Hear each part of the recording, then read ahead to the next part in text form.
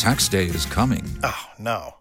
But if you sign up for Robinhood Gold's IRA with a 3% match, you can get up to $195 for the 2023 tax year. Oh, yeah.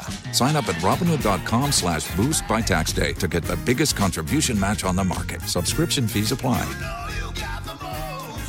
Investing involves risk. 3% match requires gold for 1 year from first match. Must keep IRA for 5 years. Robinhood Financial, LLC, member SIPC.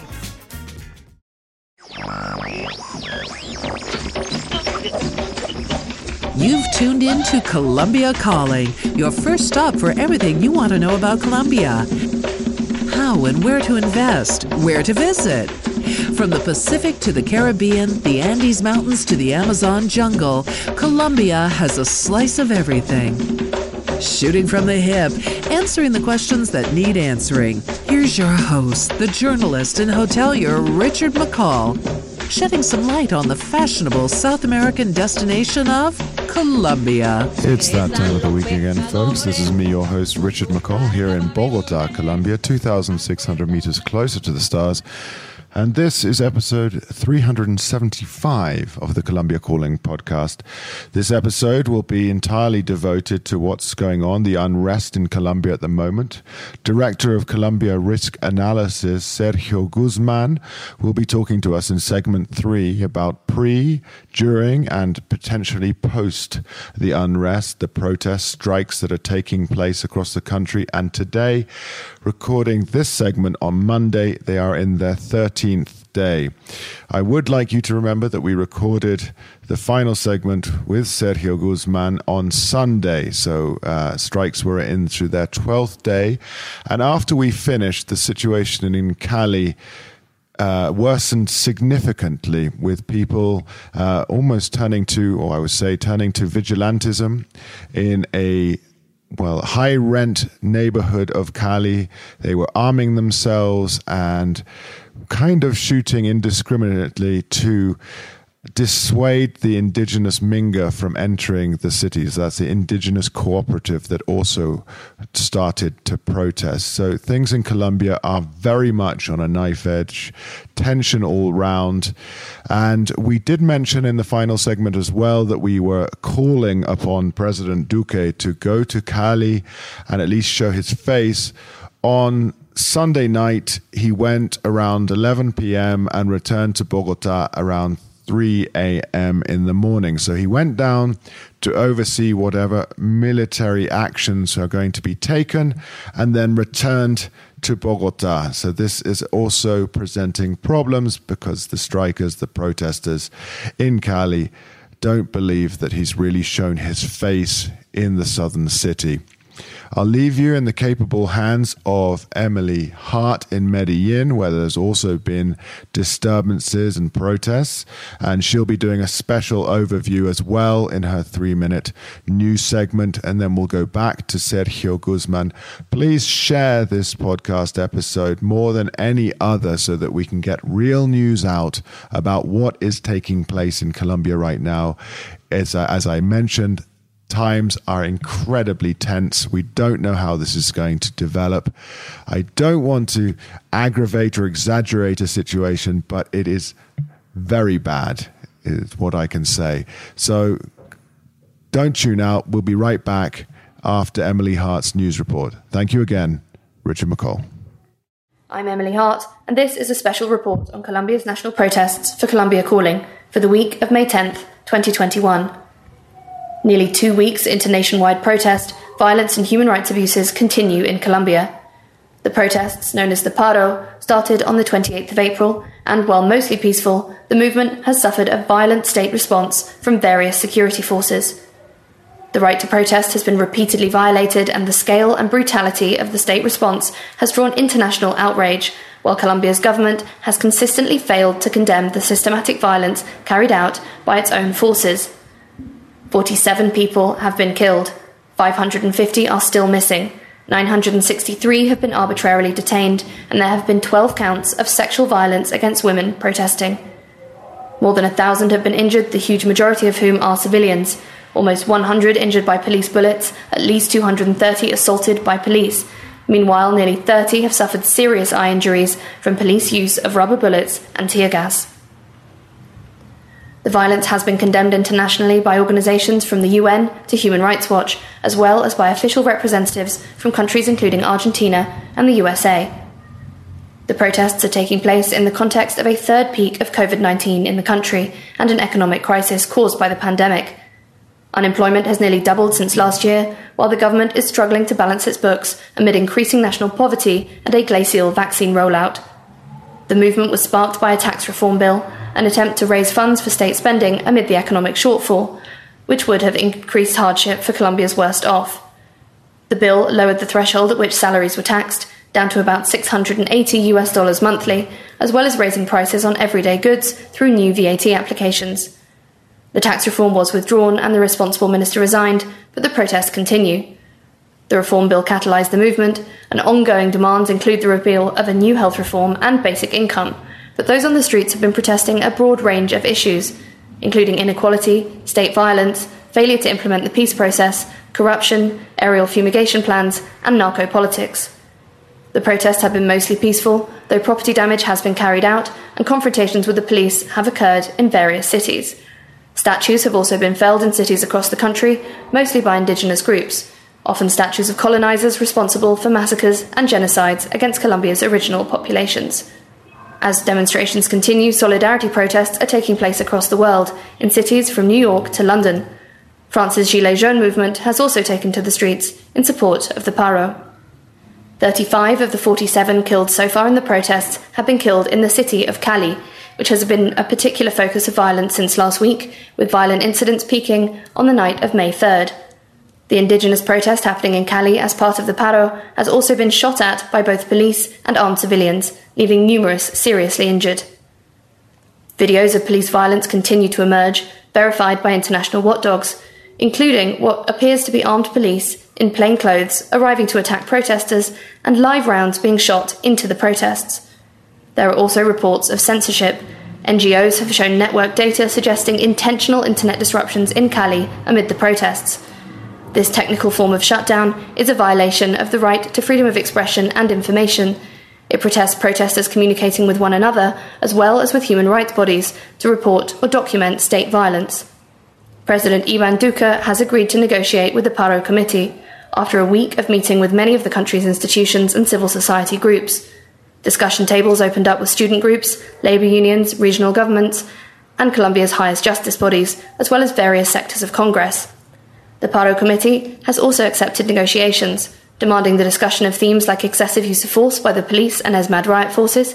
On the agreed agenda for the meeting is mass vaccination, safe reactivation, non-violence, protection of the most vulnerable, and stabilisation of public finances. Though the talks are cause for hope, the government's commitment to meaningful solutions remains in doubt. Various key political figures continue to stigmatise the protests, characterising them as vandalism and criminality. Many prominent politicians, including Defence Minister Diego Molano, continue to insist that the protests are infiltrated by guerrilla groups. Hard-right senators are even calling for a special state of emergency, which would allow President Ivan Duque special centralised powers, restrictions on protests, and state control of broadcast media.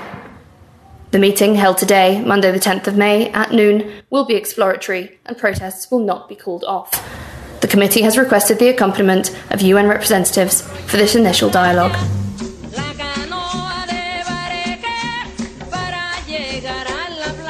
This is the third segment of episode 375 of the Colombia Calling podcast. My very special guest this week is Sergio Guzman.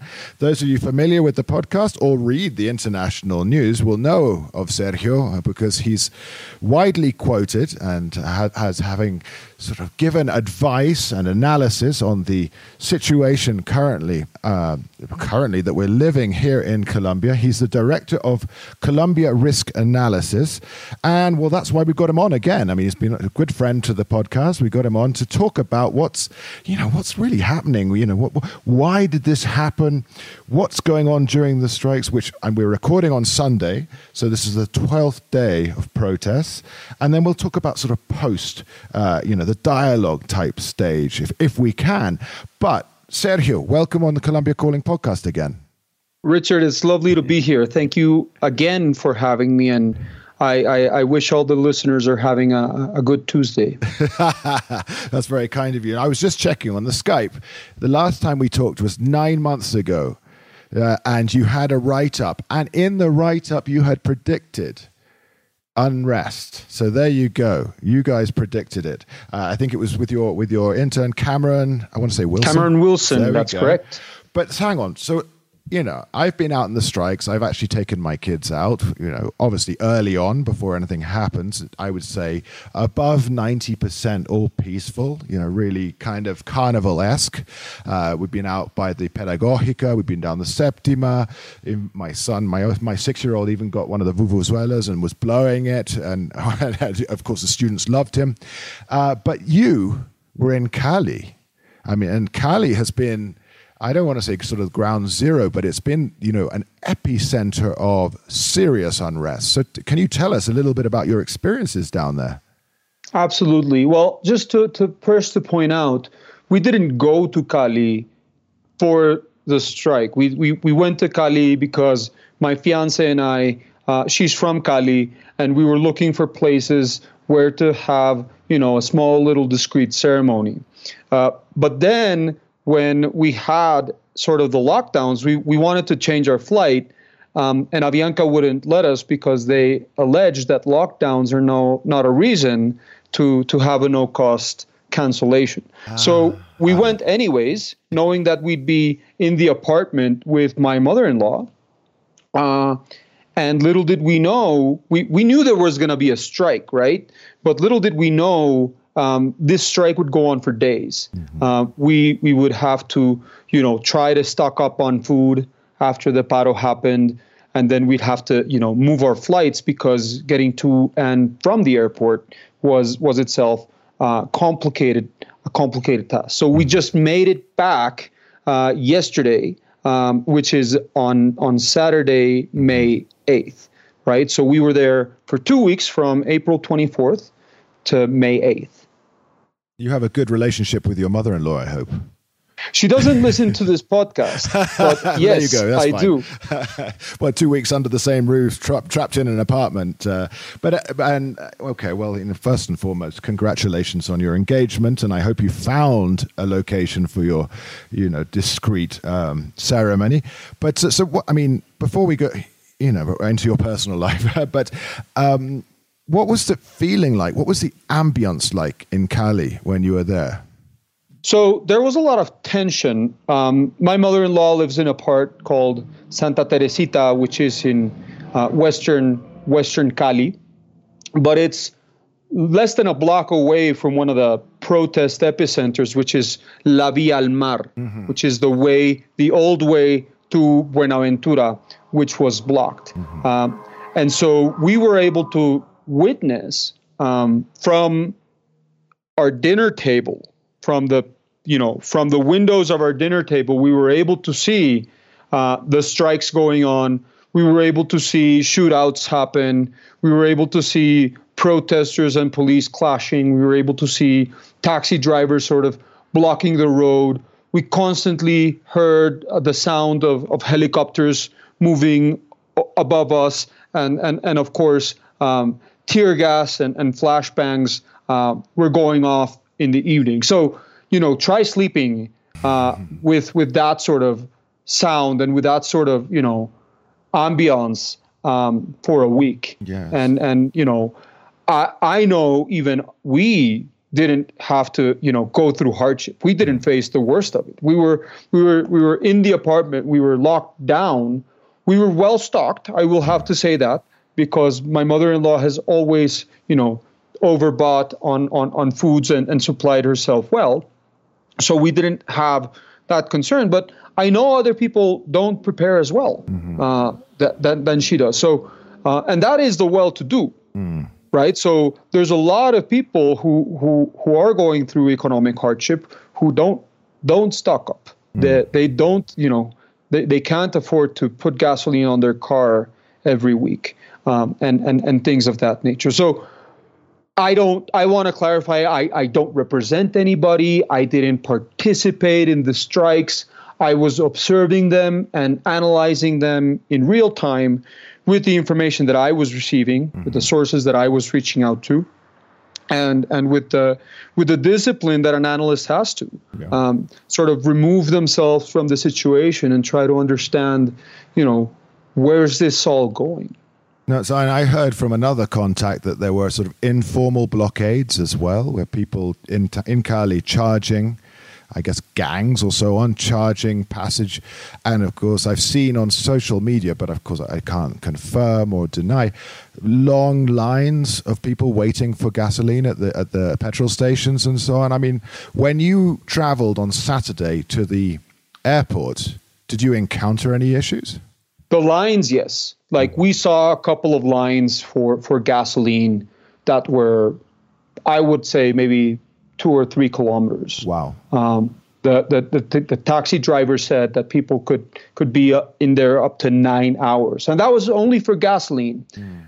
Cabs who run on gas, they were well supplied because there's a gas pipeline that goes straight into Cali, and so it wasn't as problematic for many cab drivers who confirmed that there were these informal blockades, but they weren't not in major thoroughfares. The ones that were sort of like charging people passageway, they were more like in small, poor neighborhoods where people are trying to make the best of the current situation and taking advantage of the fact that police are not around because they're occupied elsewhere to undo these things. What the taxi driver also reported, again, I cannot confirm this, was that there was a humanitarian thoroughway that was habilitated by the Catholic Church that permitted, and this was negotiated probably like a week after the strike started,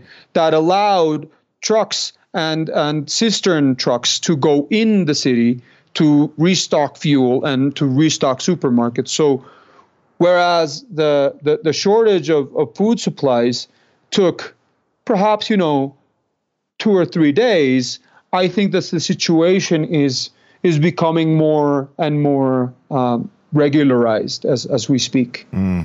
That doesn't mean the strikes have ended, but that means that their impacts on food supplies are not going to be as impactful from now on. No, I'm curious as well. Because Cali has been the flashpoint, let's say. As of Sunday, President Ivan Duque has yet to make it to Cali. Now, to me, as an observer, a journalist and so on, this is kind of unusual. You'd think he'd show his face and try and sort of placate a situation, or at least, I don't know, just get down there, to the vast masses who maybe are affected but are not involved in the protests, to just go down and say, listen, I'm still your president, I'm still here, I'm still in charge, I'm the leader. But he hasn't made it down. And then today I was out walking my dog and I spoke to a neighbor and she said, well, you know why he hasn't gone down. It's because he's the security situation is too bad. And I said, well, he'll go with a battalion of soldiers. And she's like, yeah, but just one sharpshooter. And I was like, it doesn't make sense to me that would happen. But then what would I know about that and who wants President Duque, knocked off or so on. But what do you feel about the fact he hasn't been to Cali?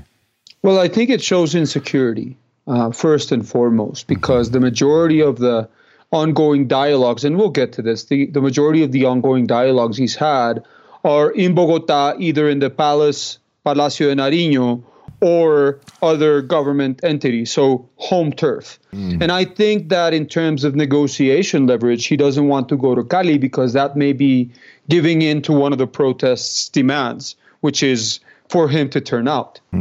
But it's not the first time that he doesn't appear directly to negotiate with protesters. Remember back in 2019, when the Minga, indigenous Minga in Cauca, had organized blockades and they wanted to compel President Duque to go, they arranged for an event and Duque didn't go, and they staged this sort of like empty chair with Iván Duque's name, and that made social media. So I think the president and his advisors are very concerned about potential for embarrassment. Yeah. I wouldn't say issues involving security, because there's a military base in the middle of the city. If President Duque wanted, he could fly into that base and have the meeting in the base per se, which would take some convincing with the protesters for them to want to get in the base. But that's another issue altogether, right? But I think it's very disappointing that President Duque has not made the journey, and that the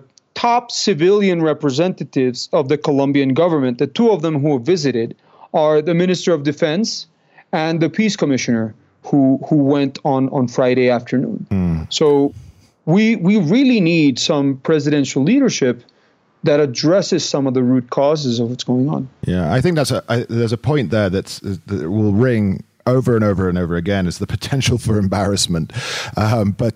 So let's put this in, because you said the point and so on. Let's put this all into context for my listeners, those who haven't had access to or are stuck behind paywalls for the international media.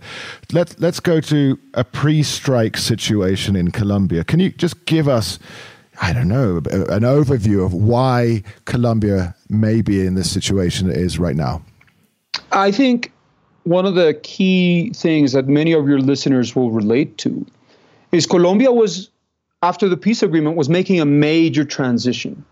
And the people wanted more government presence in the region. The people wanted, because the peace had been this big blockage for progress, they wanted to fulfill that peace dividend. They wanted that to be done, and the expectations were very, very high.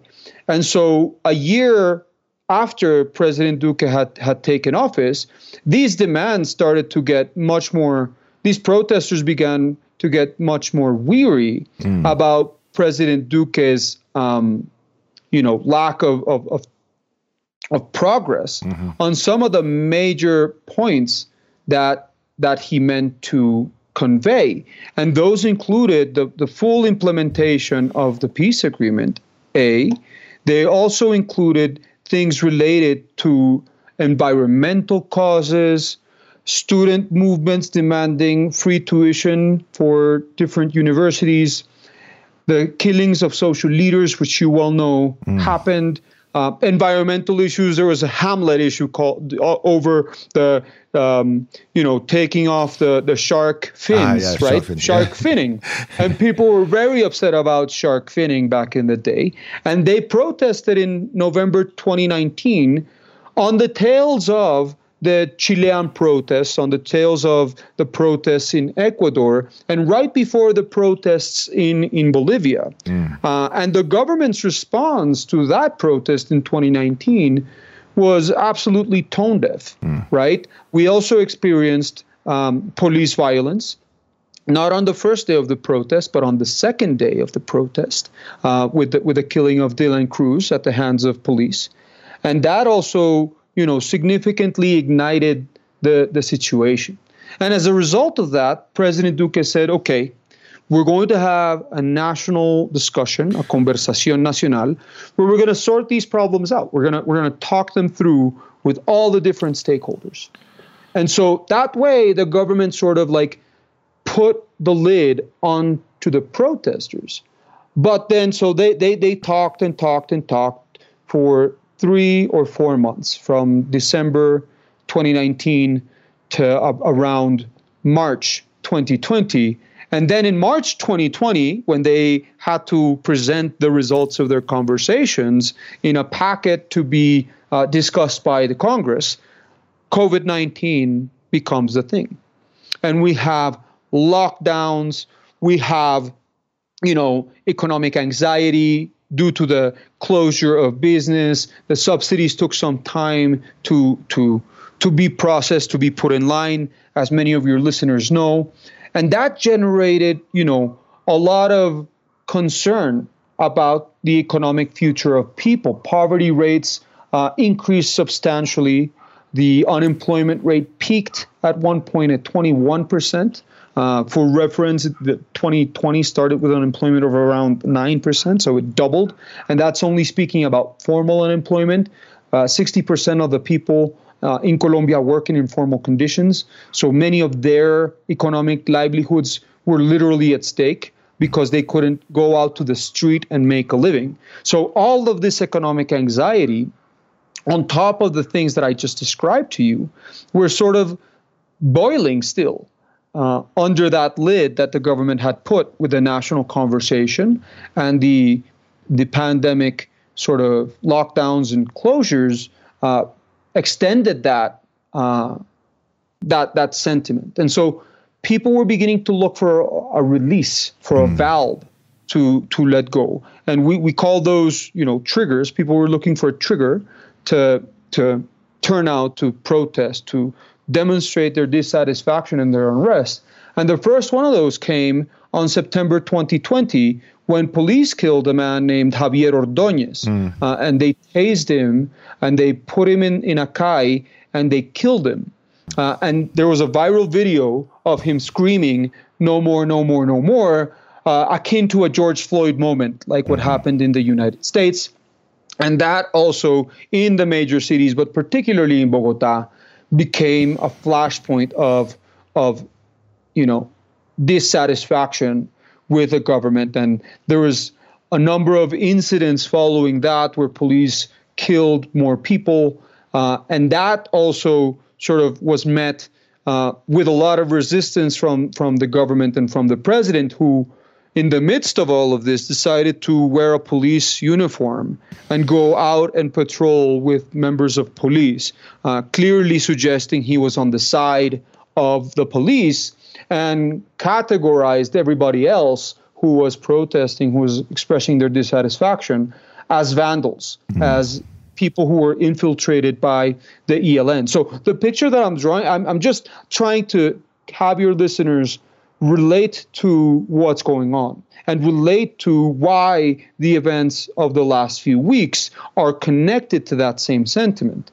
Because after the government did nothing to address many of these things, the Constitutional Court issued a ruling saying two things. First, all citizens, regardless of there being a pandemic, have the right to protest. It's an unalienable right, right? Two, that the Supreme Court of Justice said the police violence had gotten out of hand and invited the government to review its police practices. These are two legal documents in the Colombian court system. So that's the panorama. And before that, President Duque said, well, we, the country, Colombia, in 2021, requires a tax reform. Because it's true, Colombia is not aligned with OECD standards for taxation. Private sector actors pay the majority of the tax and individuals pay the minority of the tax. And so the government wanted sort of to balance a little bit the number of people who pay taxes and also to increase government revenues to pay for the deficit that we had. So very logical. But before the government introduced the tax reform, a number of things happened. So we didn't know what the text of the tax reform was. And President Uribe's children went to the Palacio de Nariño to discuss the tax reform with the president, a privilege that's not extended to ordinary citizens. So why are these, they neither their father nor them are elected officials. So why are they being extended this privilege? Thereafter, the Vice Minister of Finance began leaking some of the contents of the reform, saying, we are going to tax the basket of basic goods. We are going to tax people who earn over 2.5 million pesos, which for context is under $1,000 per month, right? We are not going to reduce government spending at the moment. We are not going to reduce salaries of members of Congress, and we are not going to roll back tax breaks that we issued in the previous two tax reforms. And so Go ahead. No, I mean, it's just you sort of, I want to go back with the Uribes getting, these kids, young men, getting this privy to this information. I can't help think of sort of Jared Kushner in a Trump situation, but of course he was in the office. But I wanted to talk about the Gran Conversación Nacional after the November protests, and of course you say it was strong on rhetoric. I think quite slim on actual fact.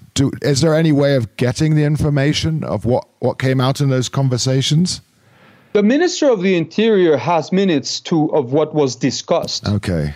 But what was discussed is irrelevant. What's relevant is, did the government actually make policy changes as a result of the conversations? And the answer is probably not. No. One of the things the government said that they would do to appease the protesters was to sign on and then ratify the Escazú Agreement to protect environmental leaders. Yeah. And we are in 2021. That hasn't happened yet, right? It's stalled in Congress, and members of the ruling party are not voting on this, right? So, and this is to speak of the credibility that the government does not have facing a new round of dialogues, which is something that is being proposed of late. And not only that, but if these dialogues go on for a while, well, there's not a lot of time to implement any of the changes that the dialogue suggests. Yeah. So, go ahead. He's got 15 months, and so and when are the actual elections? What's the date of the elections?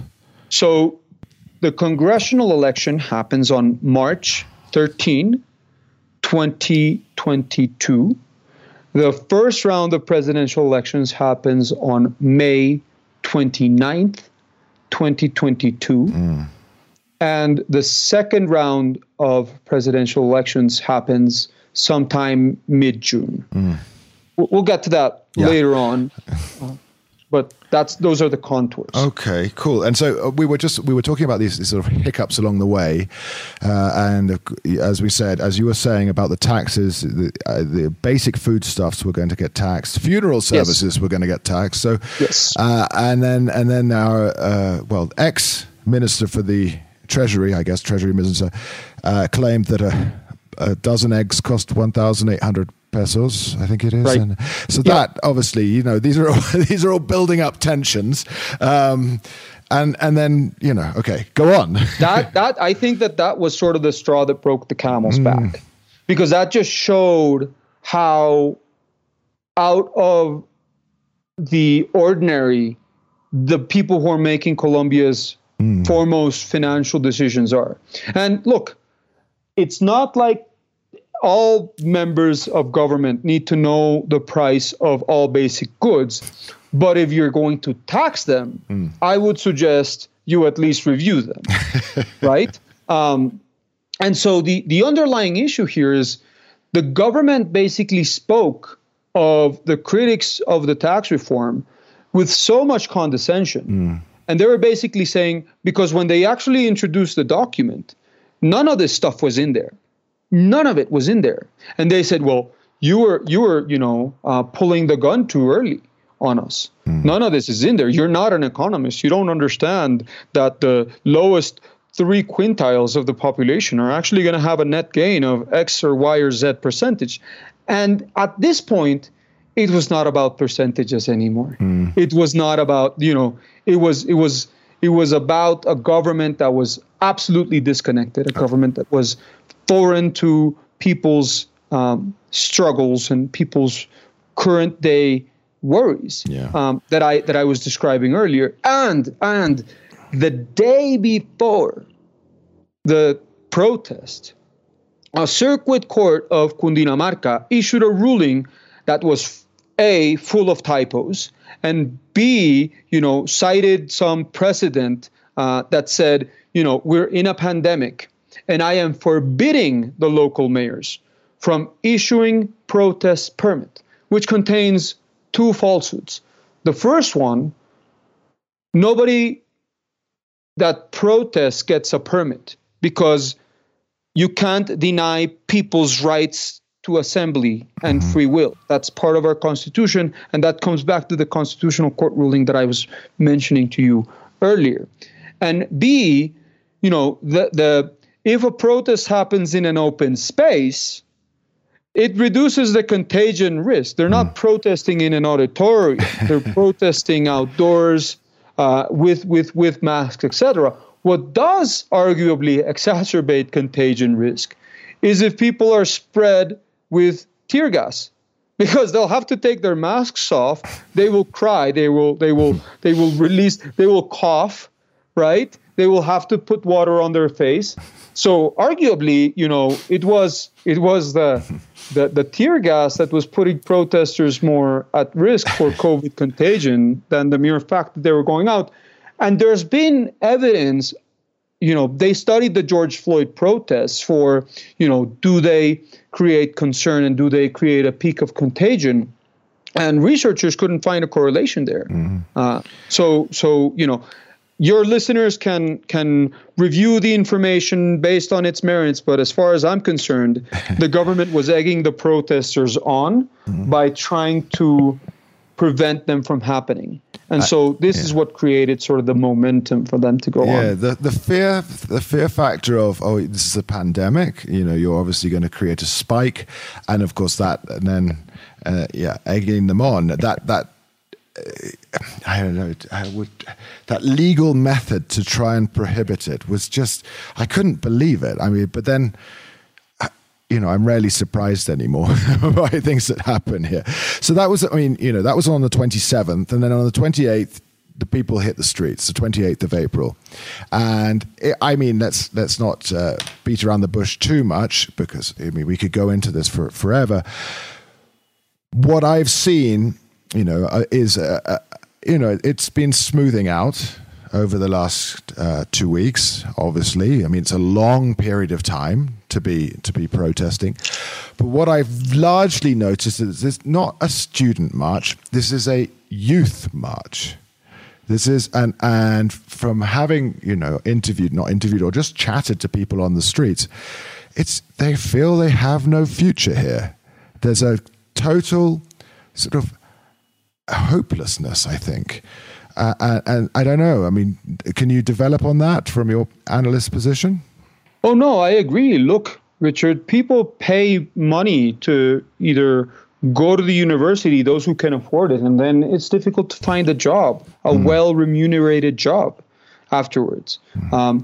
Society's salaries are not what they used to be, in that the purchasing power has been reduced significantly because of high inflation rates.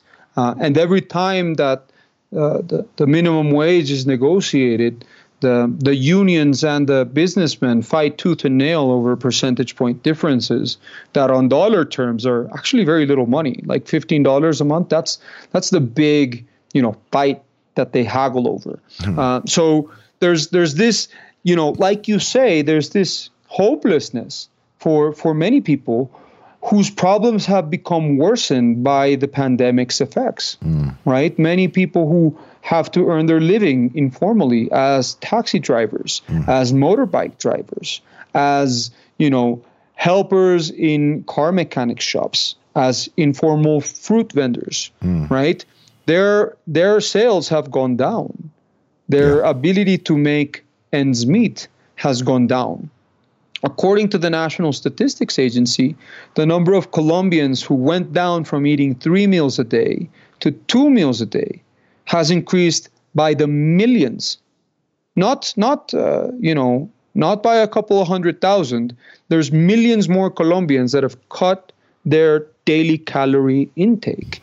And that's just, of course, and the government has tried to respond with subsidies, with unconditional cash transfers, with value-added tax reimbursements. And those are good measures. But what I think people are contending is this is not enough. Like, we are hardly going by. And those calls by the youth were heard by other groups. They were heard by the indigenous Minga. They were heard by Afro-descendants. They were heard by students. They were heard by other people who carried some level of discomfort from the 2019 protests, who also, joined in the strike. They were joined by workers' unions. They were joined by the taxi drivers. They were joined by the truckers' unions. So you had basically this very diverse group of protesters. And that's one of the issues that determines the longevity of the protest. You want to know what the other issue that determines the longevity of the protest is? The weather? No, that wasn't a concern. No. It's the police reaction to the protest.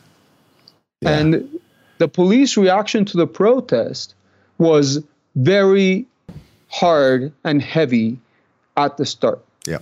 Virtually very little dialogue. Very, a start of very aggressive policing that rekindled some of those feelings from the killing of Javier Ordóñez. And so that basically sparked the flame. That created now it wasn't about all these different groups who had all these different issues to bring to the table. Now it was about the protesters against the police. Yeah. Right? And the government contends that a lot of people, and this is true, a lot of people were doing vandalism. A lot of people were breaking windows, knocking over statues, entering businesses and looting them. Yes, this is true. This happens in protests in the United States. It happens in protests in different parts of the world, right? But from having those, skirmishes with the police and those vandalic acts, the destruction of city property, the destruction of train stations, it's something that has happened in other countries like Peru, like Chile, like Ecuador, like Bolivia, when people are under duress. And I'm not justifying those actions. They're completely unjustifiable, but they happened. Yeah. But that was not the underlying reason why they people don't protest to break stuff. No, it's a pity that the vandalism happens. It's we lament the situation because it takes away from the strength and the legitimacy of the protest, or the message, let's say.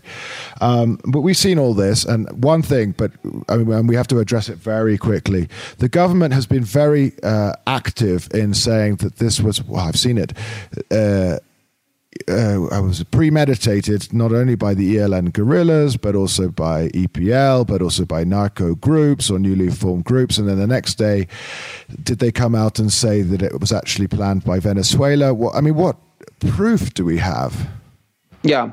Well, one of the main things that makes people suspicious is, hey, these protests seem way too organized for them to be just, citizens' movement.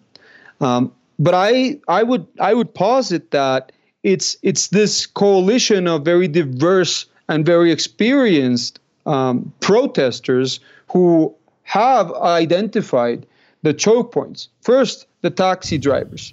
Taxi drivers know very well what are the places that are bottlenecks in the city. Like what vital arteries in the city need to be blocked in order to stop traffic from actually moving forward. The truck drivers, same as the taxi drivers, but in different parts of the country's major highways and roadways. And these two groups were complaining about very different things. The taxi drivers, who didn't march in 2019 because they came to an agreement with the government on regulating or not regulating or outlawing Uber, right? This was their main concern. Well, on Sunday, the government had brought together in Congress a bill to regulate Uber. So they were pretty upset about that. The truck drivers are upset because the fuel charges are increasingly higher because the government's winding down fuel subsidies, but also because the regulation of how much they're able to charge in different from point A to point B has not changed, making them having less money, right? So, and the toll increases at the start of the year have also made them upset. So they participated in this. And the indigenous movement has previous experience blocking the Pan American Highway. They have essentially, in several occasions, blocked off the entire southwest of Colombia for weeks on end. But if you ask me, were there illegal terrorist and drug trafficking organizations involved in the protest? Yes, there probably were. They probably were trying to make the best of the situation, trying to take advantage of the fact that the police was dealing with other things to make strategic moves elsewhere, right? They were trying to sabotage, they were trying to damage the credibility of the public institutions who fight them, of the police and the military. But that's a far cry from them leading the protests. That's a far cry from them being the principal instigators of violent events, especially when there are already admitted instances of plainclothes police officers infiltrating the protests, plainclothes police officers participating in looting, participating in vandalic acts, and shooting at different protesters. A narrative which the government denies, but the social media records and the indigenous Minga and other citizen denunciations have made evident that the narrative is not as clean as perhaps the government would like. Yeah. So I obviously did a piece about that, but what we have to move on. We have to move on. Where do we go from here? What is the dialogue? What can we expect out of a potential dialogue between protesting groups and the government now for the coming months? Well, unfortunately, because the government has tried to keep the conversation in Bogota, keep the conversation between elites, among elites, and leaving some of the representatives of the strikes out until tomorrow, Monday, or yesterday for those who are listening. That's the first day that the government is actually meeting with the representatives of the strike committee. 13 days later. That's correct. Yeah. And so the government, instead of appeasing the situation, instead of de-escalating the situation, has basically held off from meeting with the main with the main plaintiffs for 13 days, as you mentioned. So it's not a government that has been very interested in quickly addressing concerns, soothing the pain, and showing understanding of people's concerns. So back to the conversation from 2019, there's very little credibility on the government that they're actually going to be able to address any of the concerns, any of the big ticket issues. And one of the things that I've written about is, well, this government is already a lame duck, and it knows it's behind the narrative, and it's trying to throw any accusation that will stick to try to discredit the protest movement, to try to discredit the intentions of the protest groups. There was an article on the press this weekend with citing government sources who were cited as saying, we have evidence that these strikes are infiltrated by the ELN and the narco trafficking.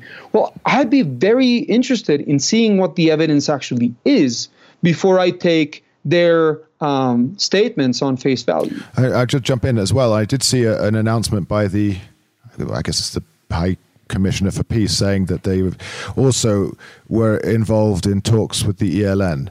And you're like, well, if you're accusing the ELN of infiltrations and organizing this, how at the same time are you juggling a peace talk? I don't know. It seems a bit convenient. One of the key elements at hand, Richard, is there's no trust. There's no trust in government. There's no trust in the Attorney General's office, who issued a press release with a doctored photo of some infiltrator that they caught, and it's become a meme on social media. They don't trust the office of the Ombudsman, who's supposed to defend the compliance with human rights, who, while the protests were raging on, is accused to have been spending time in his finca in Anapoima, as opposed to verifying or participating in the control unit where the decisions are made, the command center right, where these decisions are being made.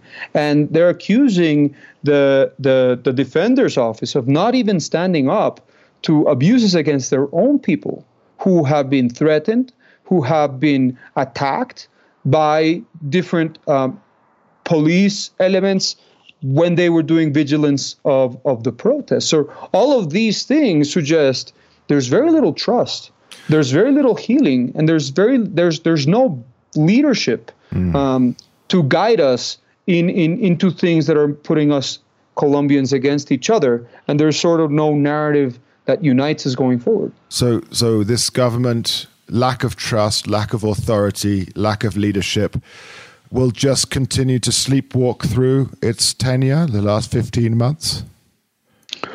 I think this government needs to work on very quick wins, short-term agreements, things that it can do, things that it can feasibly transform, but it needs to prove that the things that it wants to do are not things that it already planned to do.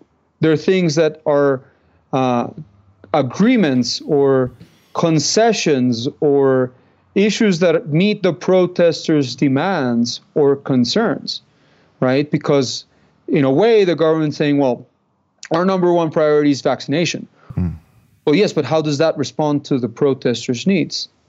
How does that respond to the protesters' demands, right? Oh, well, our second priority is getting the economy going. Well, that's always been your second priority after vaccination. How do the protests change your agenda? And the government's having a very difficult time sort of, yesterday, again on Saturday, May 8th, the government met with 40 representatives of youths to try to ask them what it was doing. The government said, well, we're going to put forward a law of first employment, a law which, by the way, has been discussed since 2018. So how does that necessarily respond to these concerns that people are bringing to the fray? And so the government needs to, if I were advising President Duque, first I would advise him to stop the rhetoric that's incendiary, that accuses the protesters of being complicit in terrorism.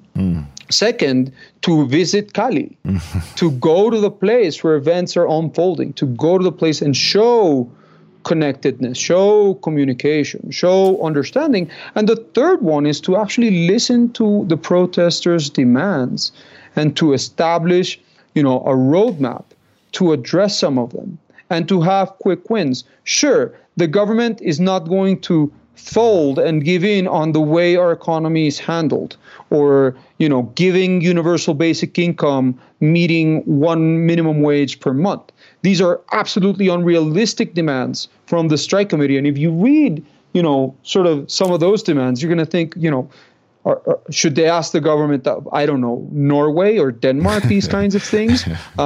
We're not that government. We don't have the capacity to pay those expenses. But at the same time, the government has to acknowledge that there's pain, that there's suffering, that there's people who have been killed by members of the police. It can't turn a blind eye and continue calling the police heroes amidst all the issues that we've seen with our own eyes that happen. So as a nation, it feels like we're being collectively gaslit or gaslighted. I don't know what the correct verb tense is. But the point is, it just feels as we're constantly being gaslighted, and the government is concerned about some very different thing than the rest of the people are. I think we could go on. I think you could go on for so much longer on this. And I think one of the feelings is these totally out there demands is that the strikers feel that they have the momentum. It's with them, the protests. And we must have also mention and of just say, our heart goes out to not only the families who've lost loved ones, and also, not only protesters, but also members of the, state authorities and police.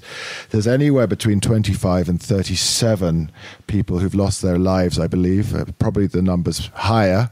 And, this has been a really shaky period, really worrying period in a country which is known worrying periods, let's say, it has a justifiably dreadful, let's say, reputation on a lot of things. And the lack of empathy and the lack of the government's ability to address human rights, I think, is something that will continue, long beyond this government, I fear, because it's government, as you said in that excellent piece in the Global Americans, this government is a lame duck. I mean, what can it... And that point on, focus on quick wins, and we'll have to close very shortly, but the focus on a quick win would be to ensure that the Copa America is held. And I think that's one of the quick wins he's going for, a football tournament. Absolutely, because the Colombian national soccer team is one of the very few things that holds this country together. It's one of the only times when we're all on the same side, rooting for the same team. Like, I would argue James is more vital, or James's knees are more vital to maintaining national unity than the Minister of Interior. Yeah, I'd say so too. Well, I'm going to have to wind it down now, Sergio. It's been really enlightening to have you talking so openly and methodically and, of course, so clearly about this issue, which has been obviously had us wrapped here in Colombia and has made the international news. And there have been Colombians and supporters of Colombia demonstrating in most international capitals or big cities. It is a big deal. This isn't going away. So let me just say this. Thank you to Sergio Guzman, who is the director of Colombia Risk Analysis. A political risk company. Do you want to just read out some of your social media and website links? Absolutely. Our social media is at Colombia Risk, both for Instagram, Twitter, and Facebook. Excellent. So you can get in touch. The other thing I wanted to say is so thank you for all the listeners out there. And I really also appreciate my mother-in-law having us for 2 weeks in Cali. I love you, Nana. Thank you so much for that. Please listen to the podcast. Yes, please do. You'll always be in her good books now. So thank you again to Sergio Guzman, the director of Colombia Risk Analysis. Do check out the website. Do follow him on social media. And of course, if you represent, small business, big business, so on, get in touch, because if you're thinking of doing business here in Colombia, there is no one better than to get in touch with and Colombia Risk Analysis. So that's me, Richard McCall, signing off this week for episode 375 of the Colombia Calling podcast. Thank you to all of you who continue to tune in and, of course, send me messages of support and, of course, questions about what's going on in Colombia, or via social media at Colombia Calling, on our email, via the website, and so on. So thank you again, and bye-bye.